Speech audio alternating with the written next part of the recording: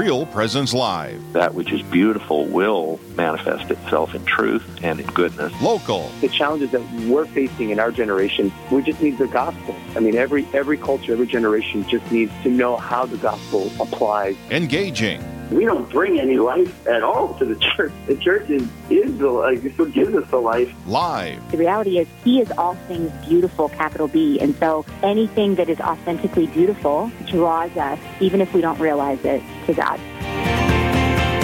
Good morning. Welcome to Real Presence Live. My name is Father Richard Kunst. I'm here along with Cindy Jennings, and we're coming to you with the Duluth version of Real Presence Live. We are on air from the St. James Catholic Parish Gathering Space, also the St. James campus of Stella Maris Academy. Good morning, Cindy. Good morning, Father. How was your weekend? I was just going to ask you, but before we do that, let's do an opening prayer, as we like to start every one of our shows with an opening prayer. So start in the name of the Father, and the Son, and the Holy Spirit. Amen. Heavenly Father, we ask you to be with us this morning as we go through another edition of Real Presence Live. May your name be glorified in all things. Be with our guests, but mostly with our listeners. We ask this through Christ our Lord. Amen. Amen. In the name of the Father, and the Son, and the Holy Spirit. Amen. Yeah, well, so how was your weekend, your long weekend? It was peaceful. We didn't have we had no soccer, nothing crazy. So it was an open, stay-home weekend. It was great. What about you? So you liked it? Well, I mean, it was the whole Memorial Day thing. I did a little bit of a Memorial Day prayer, but it was all done virtually, and so they're still doing that. I don't know why, but and then we had Mass, where we really prayed for those that had served our country, and so I love to really focus on the purpose of these long weekends, and Memorial Day is like one of the more important ones. So, but it was a good weekend, and it was fun. It was good to have. It feels like Monday now, doesn't it? It does feel like Monday. Yeah, but it's Tuesday. Did you know it's Tuesday? I did know it was Tuesday. So it's going to mess me up all week. We have a good show today, and actually, I'm most looking forward to our first guest, only because I know him so well, and I think he's actually on the line right now. Father Adrian, are you there?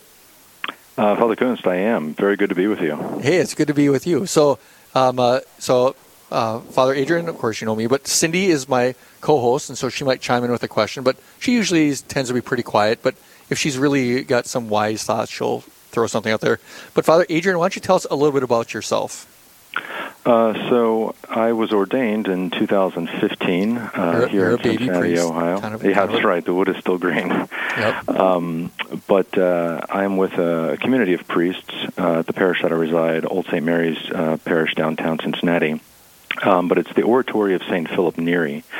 And St. Philip Neri lived in the 16th century, born in 1515, died in 1595. So the oratory has been around for quite a while. It never got as big as, say, the Jesuits or the Franciscans, but it has been there for some time. And Cardinal Newman, the newly named saint, John Henry Newman, is part of that tradition. A lot of people will certainly know that name and recognize that name. But we were formally established in 2017 by the Holy Father, and my assignments are I'm a parochial vicar at two of our parishes, one of the local hospitals where I'm a chaplain, and then one of the local, the county jail, the chaplain there as well. So kind of in a nutshell, that's where I am and who I'm with and generally what we do. Wow. So, have you ever been worried that you might not get out of that jail when you're doing ministry? I'll tell you what, that first time you hear the door close and everything starts slamming, you start sweating a little bit. Yeah. But they continue to let me out for now. We'll see. Okay, well, good. So, and you reside in the city of? Cincinnati, where Archbishop Schnurr is the Archbishop. You know him very well. Used to be your own bishop. But, yeah, downtown Cincinnati. All right, well, great. So we got you on the air. In part because of, you and I have some similar interests. I mean, a lot of people, I think that maybe know me, know that I'm got a weird hobby, and that your hobby kind of intersects with mine a little bit. Why don't you talk a little bit about what your interests are? The reclaiming, I guess, if you will, the patrimony of the church in terms of her relics. The relics of saints, martyrs in particular. Something that the church has always done, going from the first days in the catacombs, where the remains of martyrs were venerated and became pilgrimage sites, even back to the time of Elijah, where you see Elijah's cloak is handed on to Elisha, the prophets. And so it's always been part of that kind of tradition. But the lives of the saints have always been particularly of interest to me. And it was actually my grandmother where I first obtained the first relic I ever had. And she gave it to me while I was in the seminary. And she found it in an antique shop. She was just kind of shopping and found it in there and thought, well, this is not right, and found a new home for it, which kind of speaks to sort of a loss in the sense of the sacredness of those items, just with like markets like eBay and different auction houses and antique dealers and things like that. So when you say reclaiming the patrimony, why don't you maybe unpack that a little bit? So what I would kind of say and term that as is they always, reliquaries and relics and things like that have always had a very pronounced place in the church. If you go to France or other European cathedrals, they have places that are almost distinguished as sites of relics where the remains of saints and things that they used were kept. And then, and probably in the last 100 years, 50 years particularly, people were, changing churches and renovating churches and things like that, often would get rid of them. And I think a lot of people have lost a sense of that kind of connection to our saints and to the nearness of their intercession and their good example. But modern saints like Saint Therese and Padre Pio, I think, have helped in their popularity and people kind of getting a sense of that nearness again. But for me, having that kind of tangible reminder of our brothers and sisters in Christ, those who have run the race already before us, that tangible connection to them, I think, is very powerful. And so, hoping to see these things used in churches and for people to actually see them, touch them, and pray with them is certainly something that I see is incredibly valuable for the faithful. Now, let me, I'd started the interview with you and talking about how our collections our interests kind of intersect, but, where they intersect, because I don't really collect relics per se. But one thing that you are very interested in that is not traditionally considered relics, where they maybe our interests intersect, is that you're also very interested in like letters, documents, things that are signed by the saints. That would be more in my level of interest. And then maybe even, when we think of relics, we think of like little tiny little relics. But another part of interest where our interests intersect is like maybe what we'd call larger second-class relics. Maybe you can speak to both of those. Yeah, absolutely. And I kind of blame you for getting me so interested in autographs and things like that, because at first it just started with, like you said, the small thecas and the small reliquaries, which are still the, main passion. But, in the time that I've been collecting, been able to find letters. So I have 3 letters from St. Francis de Sales. So he's actually a patron of the Archdiocese of Cincinnati, which is kind of special in its own way.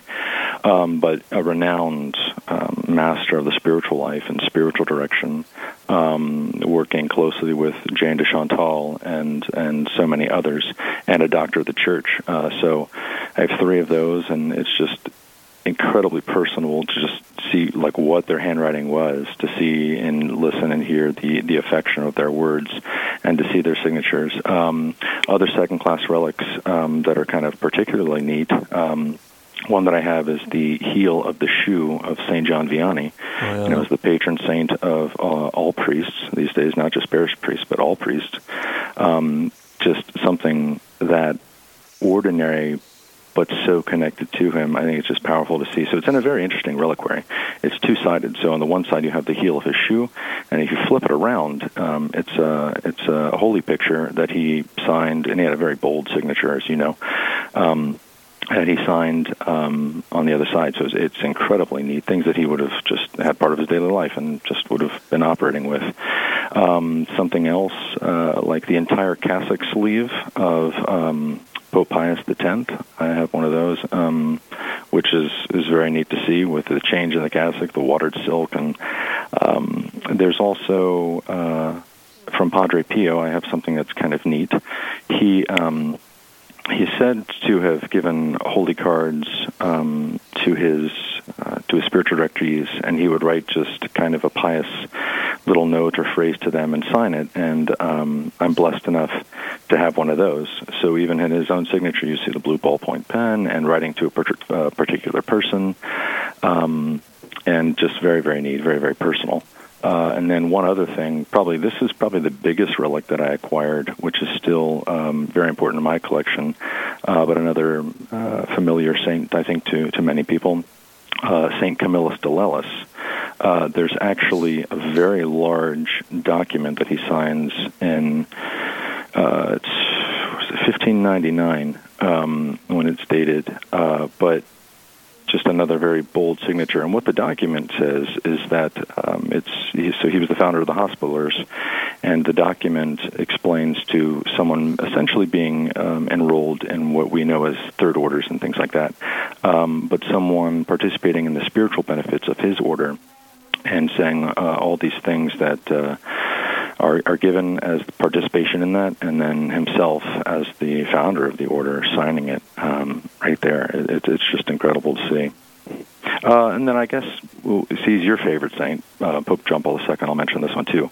In the last year, I was very blessed, very lucky to obtain a chalice that Pope St. John Paul II used at Mass himself. And I use that regularly as one of the chalices and the locations where I serve to offer Mass with. And that's just, someone that recent and that known and that heroic. It's really incredible. So since he's my favorite saint, maybe you should probably donate that?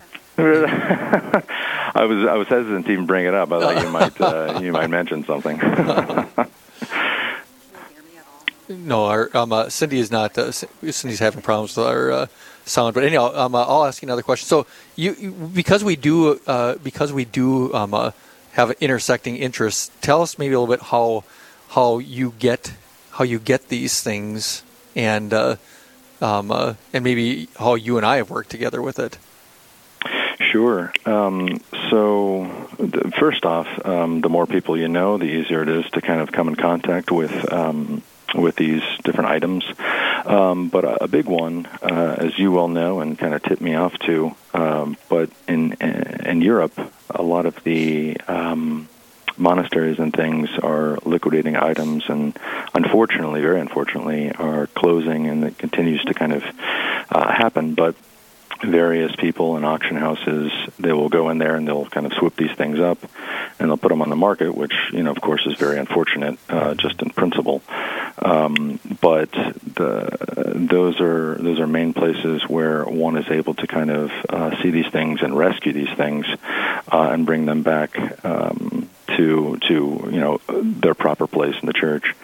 You have quite a network of people that you know, which has been helpful to me. But sharing kind of ideas, especially where our interests overlap, or you have something distinct and I have something distinct, being able to tip off fellow collectors to rescue these things.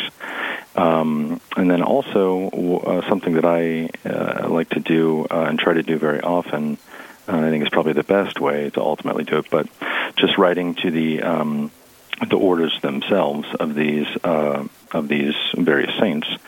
So, for example, writing to the postulator of the Carmelites for relics of Saint Therese of Lisieux, Saint Teresa of Avila, and Saint John of the Cross, and others like that. Unfortunately, eBay is still very active in what it does.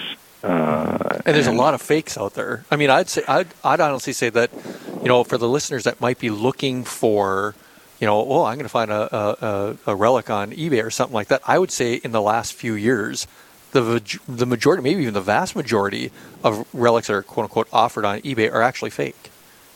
You are absolutely correct. I would caution anyone very, very much, especially in today's kind of market.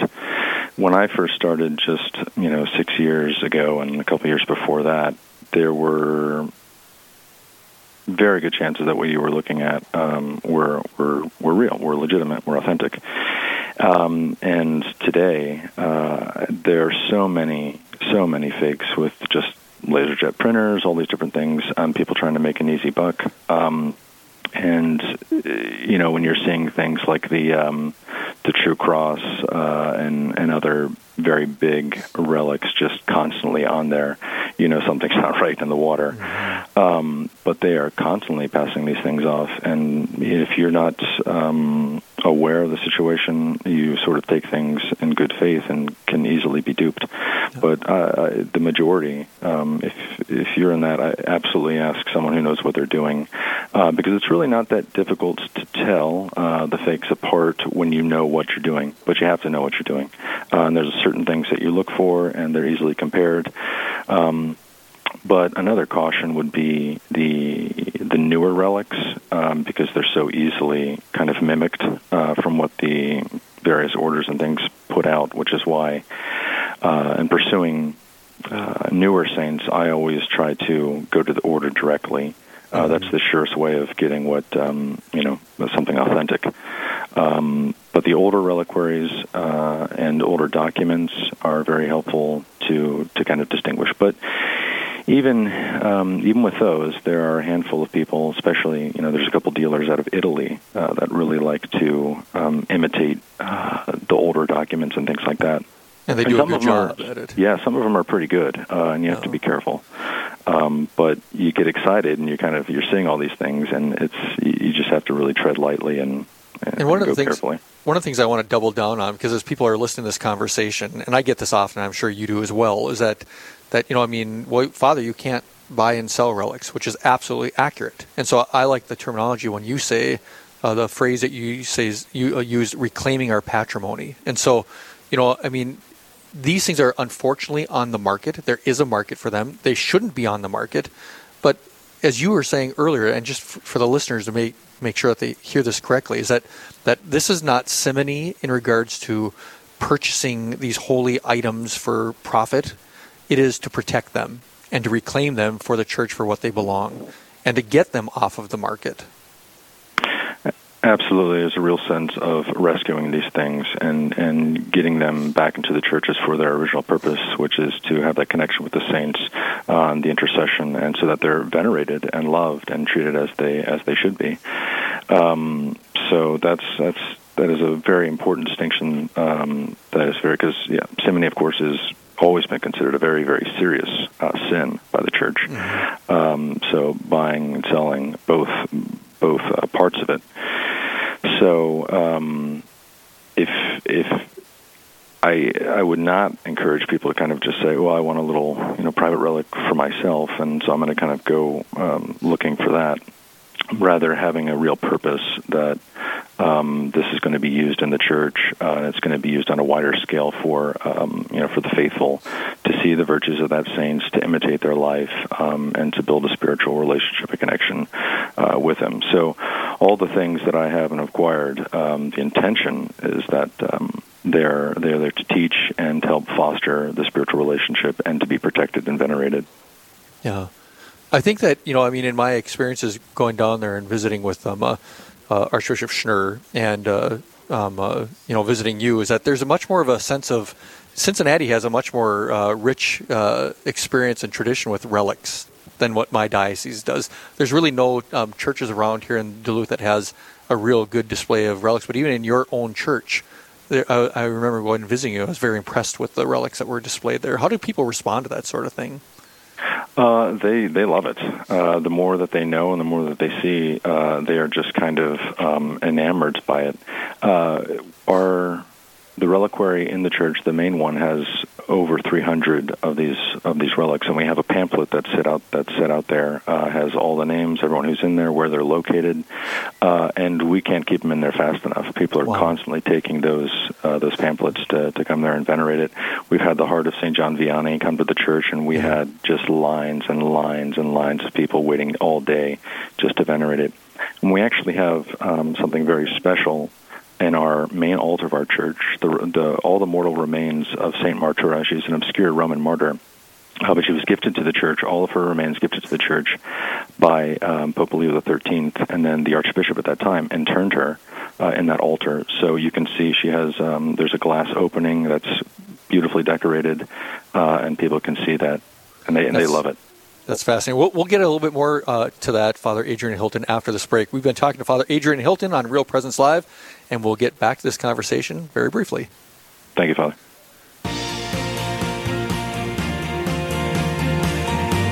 Stay with us. There's more Real Presence Live to come on the Real Presence Radio Network.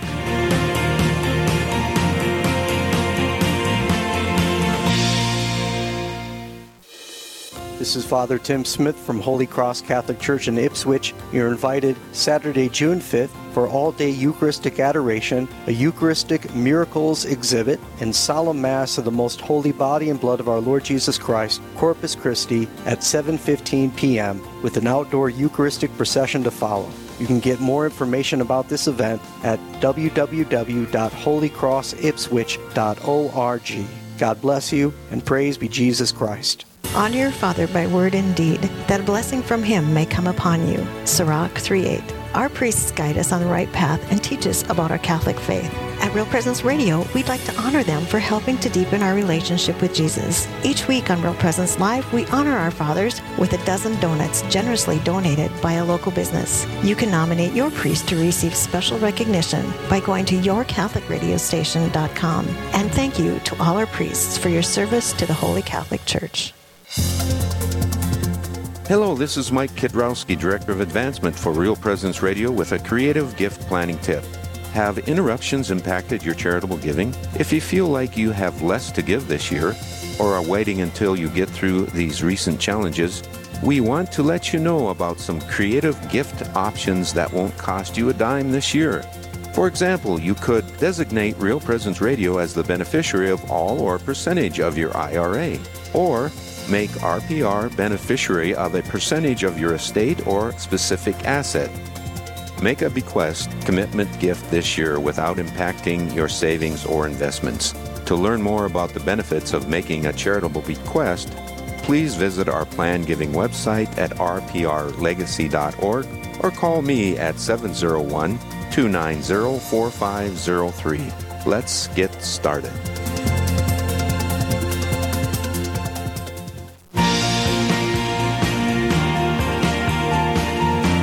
You're listening to Real Presence Live.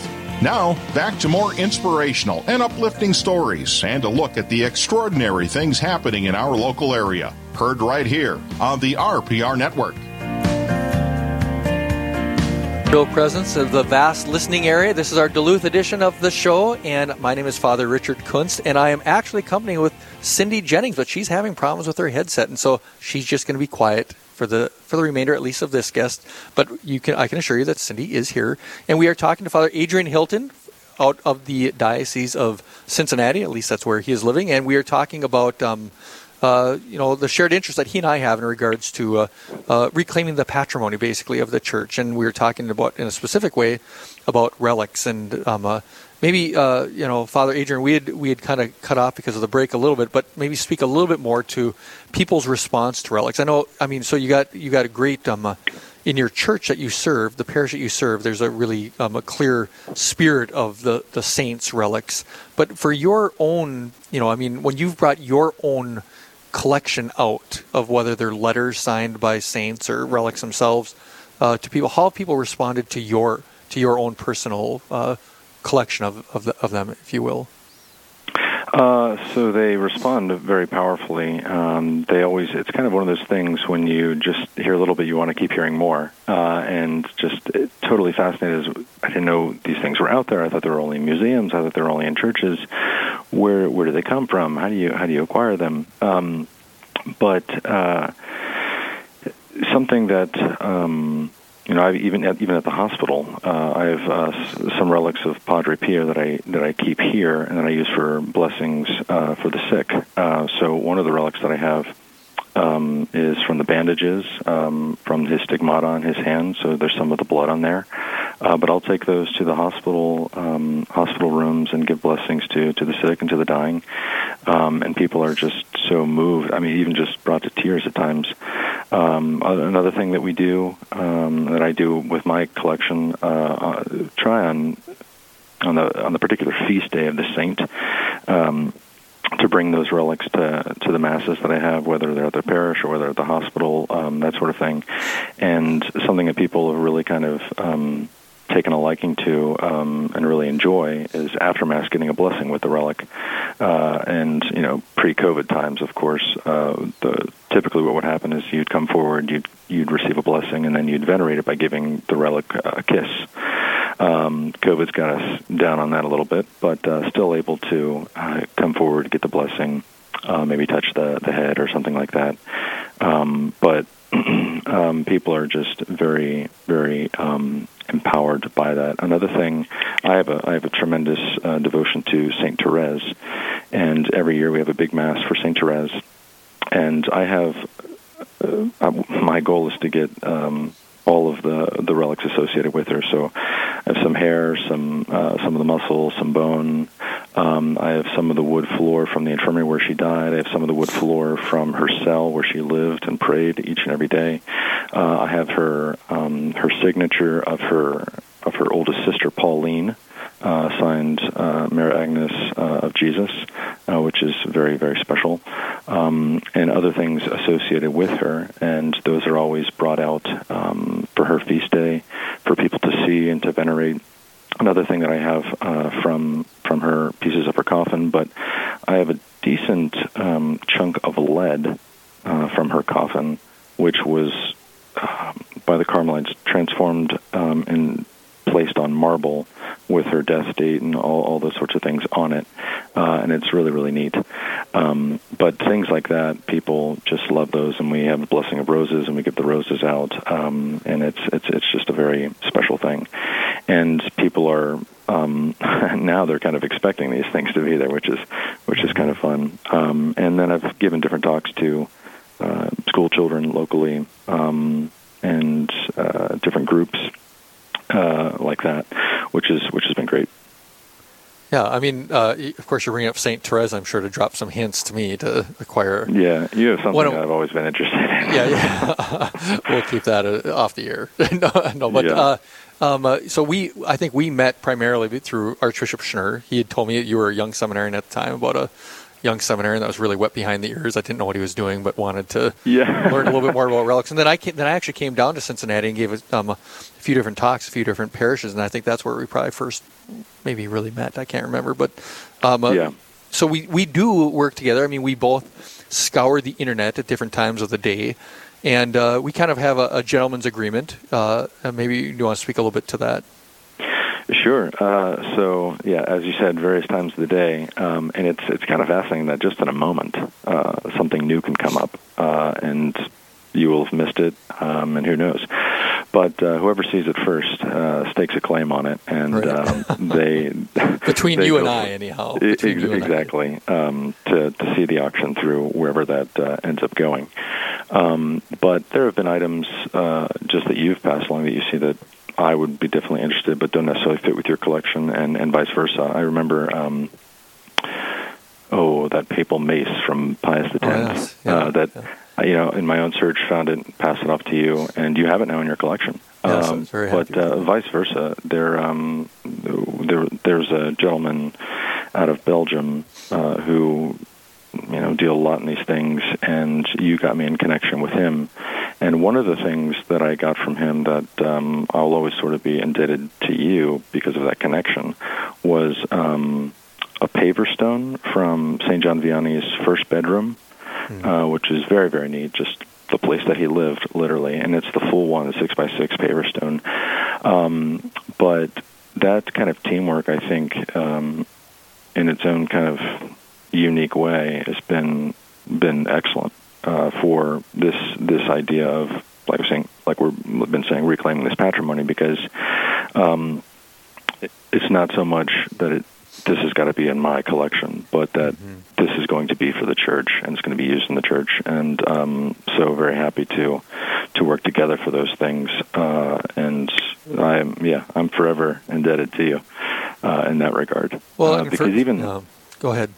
No, I was going to say, even that autograph that I have from St. Francis Xavier Cabrini, which is, people love seeing that was as a result of your kind of assistance. And so it's really a great partnership, I think. Yeah. No, I mean, I agree. I mean, and then I think I've been at this quite a bit longer than you have, but I still bounce things off of you. It's like, I mean, again, this might be boring to the listeners, but as two people that are fellow collectors of Reclaiming the Patrimony, if you will, and working together thanks to the internet, is that we have different interests and different maybe skills, and so sometimes I'll say, well, do you think this is authentic? I'll forward it to you. It's like, what's your take on this? What's your opinion on it? And that happens vice versa. It's always interesting because we sometimes come away with different ideas and opinions on things. But one of the things that we've talked a lot about lately is actually St. Teresa of Avila. Maybe you want to speak to that a little bit. Yeah, so so my mother's from Spain, actually, in Sevilla, so southern Spain, so I've always had a personal devotion to Teresa of Avila to begin with. But I remember even just, so you actually have her autograph, which is, I think, is incredible. But that's just another example. I had missed it based on when you were looking, when I was looking, and you were the one that got it, and that's where God wanted the item to go, and it did. But there was another auction that came up. This must have been maybe a year and a half ago, maybe 2 years even. But there was a medallion that you had seen, and you forwarded on to me, which was believed to be her signature. And it was very faded, very difficult to kind of tell what exactly we were looking at. And you kind of kept encouraging me based on your expertise with handwriting and that sort of thing, which is invaluable to me. Encouraging me to do it, and I went for it and I got it. And the reliquary itself comes from it's been happening for a number of centuries now, where she was such a prolific writer that her autographs, kind of just that part, began to be clipped and placed into these reliquaries. Some even that not just the autograph, but more fragments of her writing. And the medallion that I obtained was the glass was a little. It was loose enough to kind of take it off, and so I took it off to see if there might be more in there, and there was a lot of fragments in there. And that just happened the other day, right? I mean, you just did this the other day. Right. So I've had the medallion, the reliquary, for, like I said, close to 2 years, but just thinking, I'm going to investigate a little further here and opening up. And so at your kind of advice to try and contact experts with the Carmelites and the Carmelites themselves to look at it and get their take on the matter, because the things that I was finding in there very, very, very closely, in some instances, resemble her handwriting. And if that's all comes to a positive conclusion, I mean, that would be just a major acquisition at that point. And wouldn't you owe me something for that? Yeah, about that. Yeah, that would. I would definitely be indebted to you in some way for years. Exactly. What would you say your favorite piece is? Oh, so my favorite piece is the skull of Saint Severinus. He was a Roman soldier and a martyr, and for me, immediately, substantial relics, that's kind of how they're referred to. So you have the little ones in the little cases, like we were talking about earlier, just the small pieces. But the substantial pieces, either like an entire arm bone or teeth or things like that. But I always wanted to obtain... People probably think this guy's bizarre, but obtain... the listeners are hearing it now. Yes, yeah, right. You are bizarre. Go ahead. Sorry. Yeah, to obtain the full skull of a martyr, and I thought, this is never going to happen. Maybe 50 years after doing this, or something like that. But a couple years ago, and again, this is through kind of teamwork with you. that it even happened, but I obtained it, and it's in a beautiful reliquary. It has all the paperwork and things with it. And the religious orders, they have what are called chapter rooms, and in these chapter rooms, they have their formal votes and discussions about the formal business of the community. And so they typically have an altar in them, and so this skull of St. Severinus is placed under the altar in our chapter room. So we see it with great regularity, and at times we'll bring it out, obviously, so people can venerate and see it and study it. But we kind of call him the protector, the guardian of the chapter room. But he's kind of an interesting story. So the Pope Gregory the 16th ordered his catacomb space to be exhumed, and because he was a soldier, he was buried with 3 or 4 others, and there was no distinguishing marks as to this is Saint Severinus or this one is. So they kind of all took on the name of being Saint Severinus. But Saint Severinus and his companions are in there, and this is the skull of one of those. And it came from a closed chapel. Like we were saying, these things closing earlier, but a closed chapel in Belgium, and very happy to have it back in a prayerful spot and associated with the altar, just like the relics of the martyrs, especially always being associated with the holy sacrifice of the Mass and the altar, and so that's very, very special, and that is very, very much a part of what my main interest would be. So the relics of the saints themselves, and so that is just a spectacular piece that I can only thank God that's what he wanted, and it'll be protected with the oratory for years and years to come. And that one's all documented, right? I mean, the documentation's even impressive with that piece. Yep, which is incredible, because even that document that's where you get all the information. So it explains why it was exhumed, at whose order. So the fact that it came from the order of Gregory the 16th, and the Jesuits following through with that order, it's just a really special piece in and of itself, like you said. But yeah, I think that's got to be my favorite item. We have Cindy back on the air. I'm back. Cindy, yes. You're a little loud. Okay, welcome. I know. Father Adrian, so good to talk to you finally. Likewise. Thanks for having me. I just want to kind of know, in your collection, what is your favorite piece? I know Father's got that's what I his just favorite. asked. That's what you just did. Oh, you're not paying attention. I had to go to the restroom. You might want to come up with a different one. All right. So, is there anything in Father's collection that you would like to have? Oh, boy. Well, there's more than one thing, but great. There's 2 things that he has that I'm going to say 3 things and say them quickly. So the autograph of St. Teresa of Avila, I love that. But now that I have my own, I can kind of leave that at bay. But the other is that I always ask him about, and he knows what I'm going to say now, but it's an association with St. Teresa of Lisieux, the little flower. But he has an entire brick from the infirmary where she died.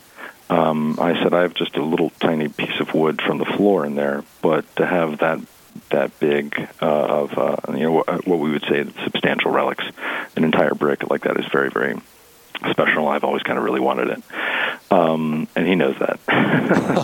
So laying it on pretty thick. But the other thing that he has that I've always loved, and it was another thing where just kind of missed it, but he has the entire collar of Pope St. Pius X, and I have a strong devotion to Pius X myself. And he has, they call it a rabbi. It's a little bit of some silk that goes below the collar, but he has the entire rabbi, the entire collar, and it's just very, very impressive. So it would go really well with the cassock sleeve that I have with him, just in case just so you know, it would go really, really well. Well, I'll work on it. Unfortunately, Father Adrian, we do not have time to tell you for me to say what things of yours that I would like. So I know. I kind of want to know. So, but we're up against a break right now. But Father Adrian, thank you very much. It's been a great topic. Of course, it's a topic of fascination and interest of mine as a shared interest, but also I think our listeners, as you've mentioned, are really, really into learning about this stuff and learning about the patrimony of our church. But thank you very much for joining us. No, absolutely. Thanks for having me. It's been a real privilege and a pleasure. So, all right, great. God bless all you do. God bless. Right. Thanks. Bye now. Yeah, I know. Well, it was a fascinating conversation, Cindy, that you were only in on for a part of it. I know, but I think we could have added 20 more minutes to that I think we could have, but I think we've got another guest coming up, I hope. Anyhow, the guest isn't here yet. But you're listening to Real Presence Live, and we'll come back right after this brief break. Live, engaging, and local. This is Real Presence Live, where we bring you positive and uplifting stories and share the great things happening in our local area on the Real Presence Radio Network.